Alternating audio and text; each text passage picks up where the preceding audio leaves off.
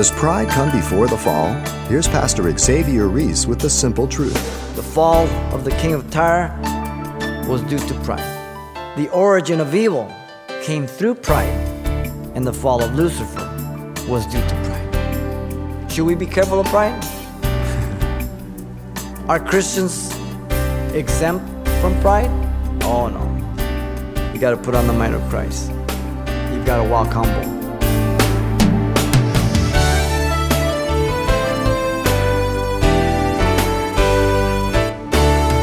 Welcome to Simple Truths, the daily half-hour study of God's Word with Xavier Reese, Senior Pastor of Calvary Chapel of Pasadena, California.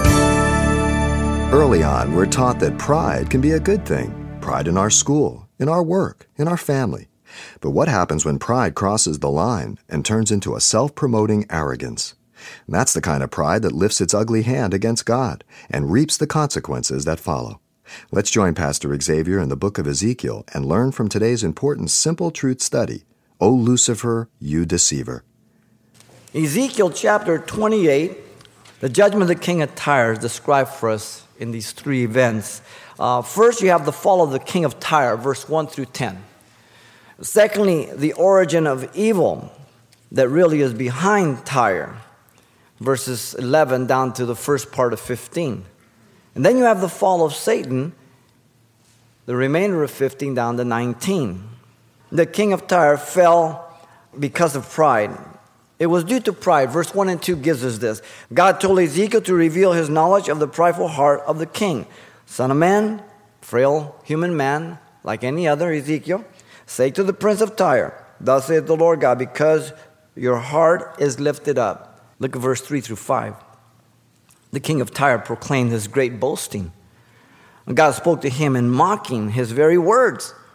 Behold, you are wiser than Daniel. He compared himself to Daniel in his arrogance. Daniel had already been known very prominent by the wisdom that God had given him in the palace. And this man compares himself. He's ungodly and all that. He compares himself to a godly man that is being directed by God. Verse 4 and 5, God reveals that his wisdom is no wisdom at all, but foolishness that led to his destruction. God said his business knowledge made him richer, and his wealth puffed up his head. By your great wisdom in trade, you have increased your riches, and your heart is lifted up because of your riches. The king of Tyre would be judged by God. Look at verse 6 through 10. The indictment of the king was for impersonating God. Therefore, thus saith the Lord God, because you have set your heart as the heart of a god. He's deified himself. Behold, therefore, I will bring strangers against you. God will use the fearful nation. Notice that in verse 7.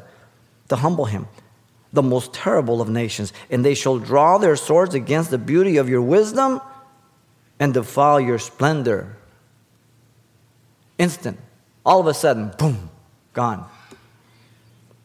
As you know, God used Babylon through Nebuchadnezzar for 13 years to siege the city. We saw that in the previous study. That great prophecy of Tyre.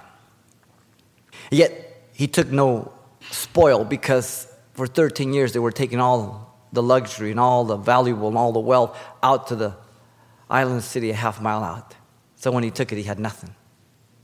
But 241 years later, he brought Alexander the Great. And he took all the stones, as we saw, all the timber, scraped the location of the city like the top of a rock, took all the dust and threw it into the ocean, and he made a causeway out and destroyed the city of Tyre, which has never been built in the same location to this day. Look at verse 9 and 10. The reality that he was a mere man would become evident at his destruction. Notice God again mocks the king. Will you still say before him who slays you, I am a god? But you shall be a man and not a god in the hand of him who slays you. The fall of the king of Tyre was due to what? Pride. Pride. Notice secondly now, beginning verse 11, down to the first part of 15. Here we have the origin of evil. The content now that follows reveals immediately that though the material is addressed still to the earthly king of Tyre as a lamentation, the majority of the content cannot apply to him. This is like a twofold prophecy, short-term, long-term. King of Tyre, the source of the evil behind him.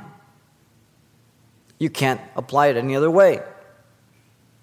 And so I believe that this is the revelation focusing on the source of pride and the evil behind the king of Tyre, describing the fall of Lucifer. The parallels cannot be missed. Verse 1, verse 2, verse 5, verse 17. Pride, pride, pride. That's the heart of it. Now, notice from verse 12, or on the end there, Lucifer was the seal of perfection, full of wisdom and perfect in beauty. Thus saith the Lord God, you were the seal of perfection, full of wisdom and perfect in beauty. Lucifer was one of a kind, and above kind, none like him, the highest angel, if you will. He was the example of perfection. The word there means measurement, pattern, or portion. He was ideal, but not sinless. He was full of wisdom, meaning the fullness, the first one of the angels. In other words, he knew more and the most of all. He was number one. He was perfect in beauty. It's an incredible creation. Now notice Lucifer was the anointed cherub. A cherub, as you know, is an angelic being, an order that's described to us in Scripture.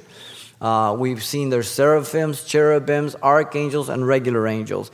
Colossians 1:16 says that God created all the angels, principalities and powers, all of them. There are only 3 places in the Scriptures where we have actual conversations of Satan. And they teach us some very important things. 3 conversations we have in Scripture of Satan, only 3. The first one, as you know, is found in Genesis chapter 3, verse 1 through 5. This first conversation is where Satan slanders God to man. That's his first approach. He slanders God to man by questioning God's word to stir up doubt. Genesis 3:10, he says, has God indeed said, you shall not eat of every tree of the garden? He slanders God.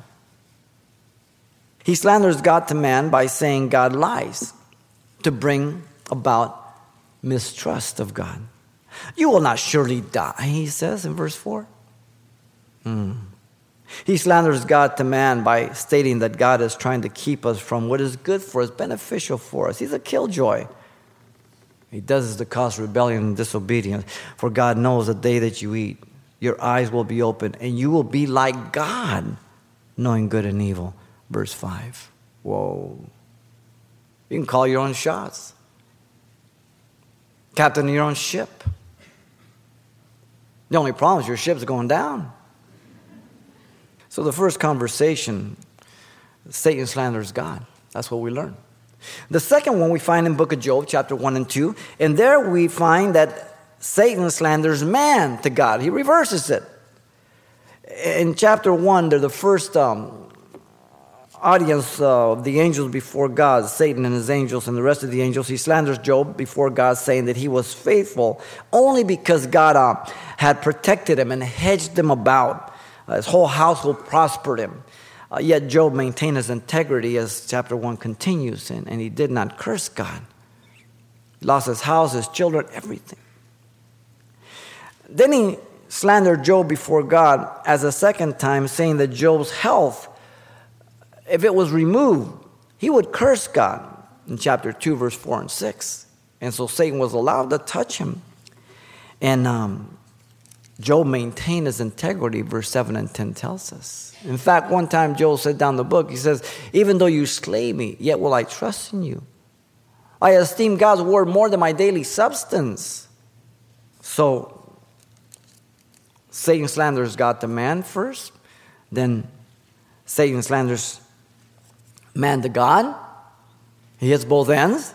And the third conversation is found in the temptation of Jesus in the wilderness. One of the passages is Luke chapter 4, verse 1 through 13. And as you know, he tried to tempt Jesus to satisfy his physical hunger for strength rather than drawing strength from the Word of God. And Jesus did not allow that. He didn't allow to turn the stones into bread. He says, man shall not live by bread alone, but by every word that proceeds from the mouth of God. He tried to tempt Jesus to worship him if he gave him all the kingdoms, but Jesus rejected that. He did not. And he tried to tempt Jesus to tempt God by throwing himself off the pinnacle. But Jesus said, you should not tempt the Lord your God. Even though he misquoted scripture that the angels would bear him up.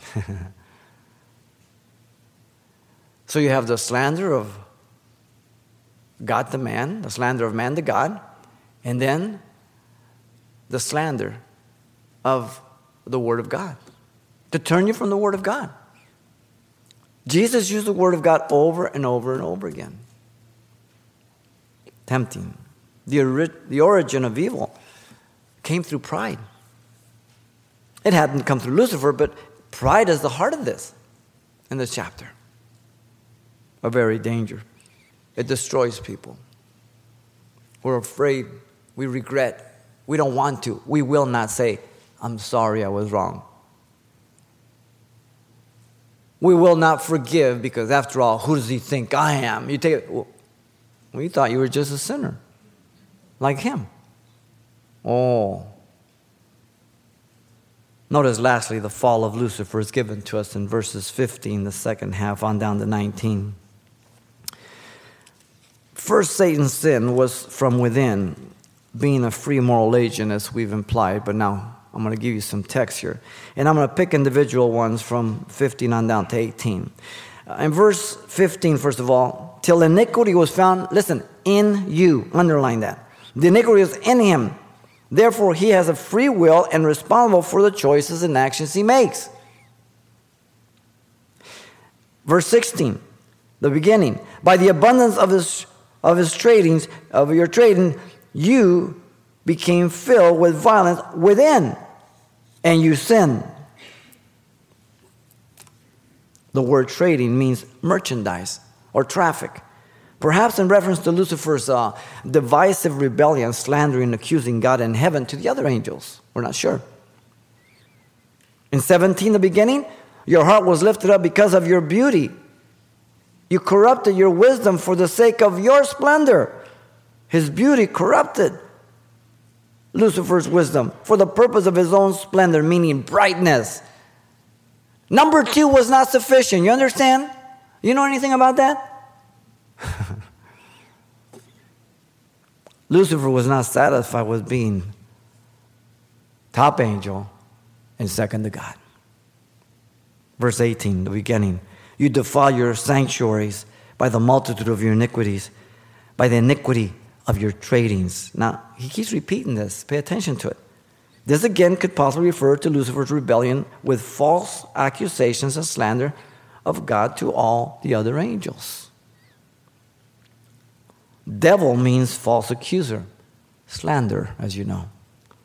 Jesus saw Satan falling like lightning from heaven in Luke 10:18. As the disciples came back and they rejoiced that demons subjected themselves to them. And Jesus said, don't rejoice over that. Rejoice that your name is written in heaven. Pride. Ooh. Lucifer is said to have led a third of the angels. He drew them with his tail, Revelation 12:4. A third. Satan's rebellion was against God. Lucifer's 5 I wills are found in Isaiah 14:12 through 14, where he threatens God. Again, Lucifer means literally light bearer, remember? And pride was his fall. And Paul confirms that this is one of the reasons why we have to be careful how we deal with things in the church. 1 Timothy 3:6 says, not a novice, lest being puffed up with pride, he fall into the same condemnation of the devil. I'm going to give you a parallel of Isaiah's passage, and just listen to it, and I'll give them to you, because to flip back and forth would be confusing. And we're going to parallel them to the sayings here of Ezekiel. And I'll give you Ezekiel's, and you'll see how they parallel. Satan said he would take over heaven. Isaiah 14:13, the first one says, I will ascend into heaven. Look at Ezekiel 28:16, about halfway down. I cast you as a profane thing out of the mountain of God. Well, that's the response of God. The second one in Isaiah 14:13 says, I will exalt my throne above the stars of God. Here's God's response. Ezekiel 28:16. I will destroy you, O covering cherub, from the midst of the fiery stones. Isaiah 14:13, the third one, I will also sit on the mount of the congregation on the farthest side of the north. Ezekiel 28:17, I cast you to the ground. Wow. The fourth one, Satan said he would live in the abode of God. I will ascend above the heights of the cloud, Isaiah 14:14. Ezekiel's response here, 28:17, I laid you before kings that they might gaze at you. And then Satan would be God, he said. Isaiah 14:14, I will be like the Most High. Ezekiel's response here, 28:18, I brought fire from your midst, it devoured you. Satan would be destroyed by God. Isaiah 14:15 says, yet you shall be brought down to the depths of the pit, which is Sheol again. The sixth of Ezekiel is in 18, the last portion. I turned you to ashes upon the earth in the sight of all who saw you. Jesus did not argue or deny that Satan had the kingdoms of the world when he offered to them. He just didn't take them. He has deceived the nations. In 19, God's declaration regarding the king of Tyre as a first fulfillment, but certainly Lucifer here in the context in ultimate fulfillment. It says there, all who knew you among the peoples are astonished at you, the nations. You have become a horror and shall be no more forever. The nations that knew the king of Tyre's pride and fame were awestruck at the destruction to never be risen again. And the same with Lucifer. He will never rise up to what he was because of that rebellion. Martin Luther said the devil is the ape of God.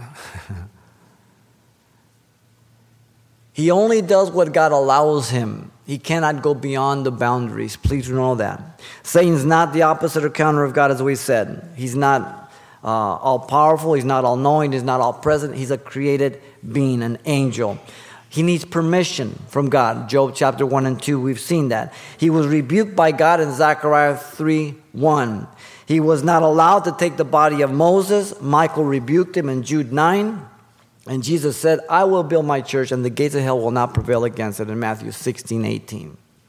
Peter tells us that he is like a roaring lion seeking whom he may devour.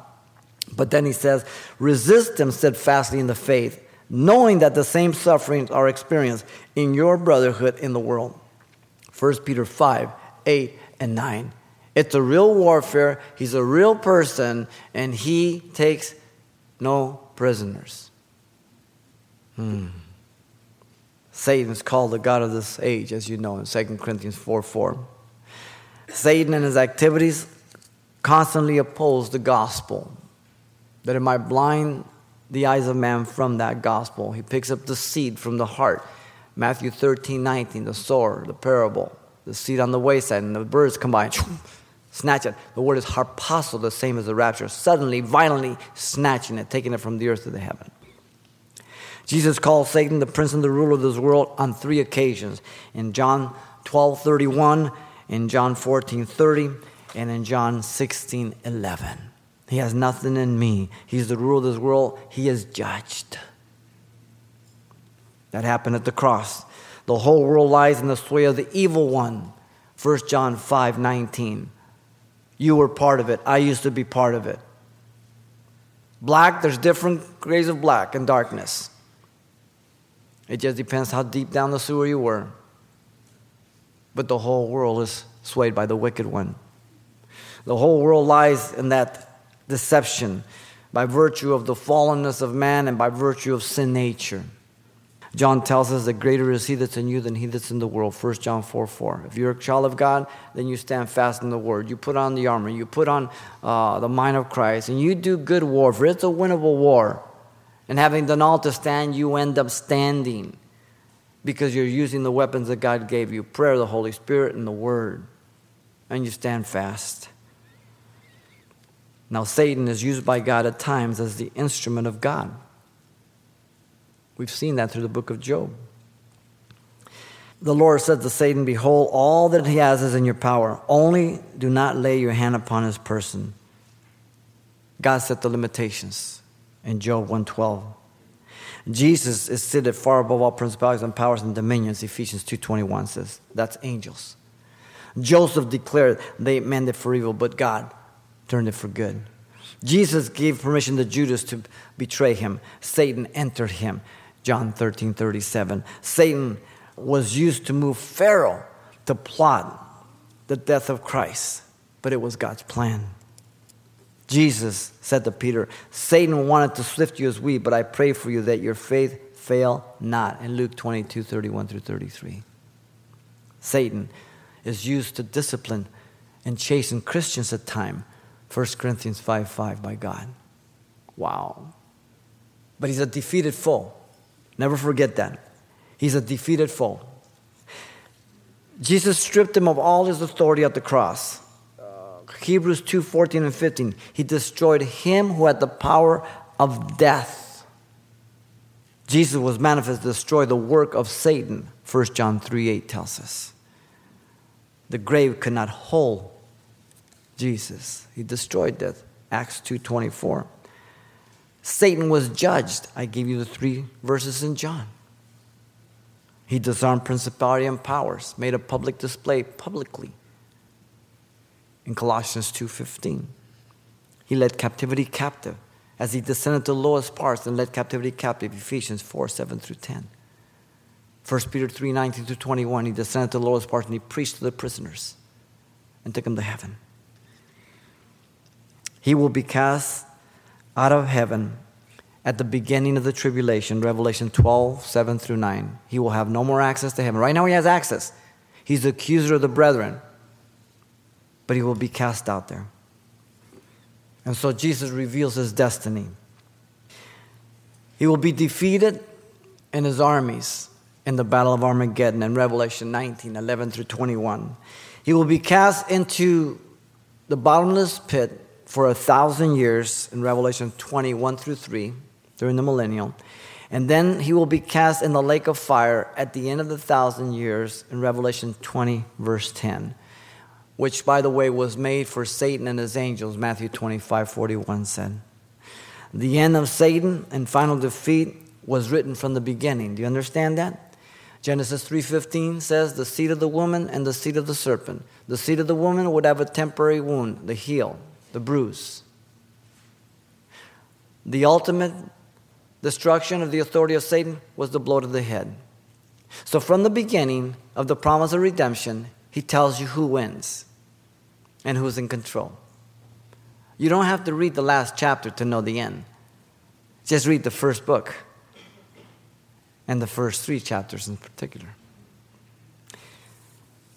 The fall of Lucifer was due to pride. Pride. The judgment of the king of Tyre is revealed here along with the fall of Lucifer, described in these 3 events. The fall of the king of Tyre was due to pride. The origin of evil came through pride, and the fall of Lucifer was due to pride. Now, should we be careful of pride? Are Christians exempt from pride? Oh no. You got to put on the mind of Christ. You've got to walk humble. You got to have a good perspective of who you are. Don't take yourself too seriously. Others might laugh. Oh, Lucifer, you deceiver. Pastor Xavier Reese, and a strong warning against the sin of pride. And you can get your own copy of today's study, Oh, Lucifer, You Deceiver. As always, it's available on CD for only $4. And this will also include what was shared the last time we were together. So once again, the title to ask for is, Oh, Lucifer, You Deceiver. Or simply mention today's date. You can request your copy by writing Simple Truths, 2200 East Colorado Boulevard, Pasadena, California, 91107. Or to make your request by phone, call 800-926-1485. Again, that's 800-926-1485. Or the address once again is Simple Truths, 2200 East Colorado Boulevard, Pasadena, California, 91107. And please help us by including the call letters of this station somewhere in your correspondence. This information is helpful when we check on the impact of this outreach in your area. How dangerous is the sin of pride? That's our topic next time on Simple Truths with Pastor Xavier Reese.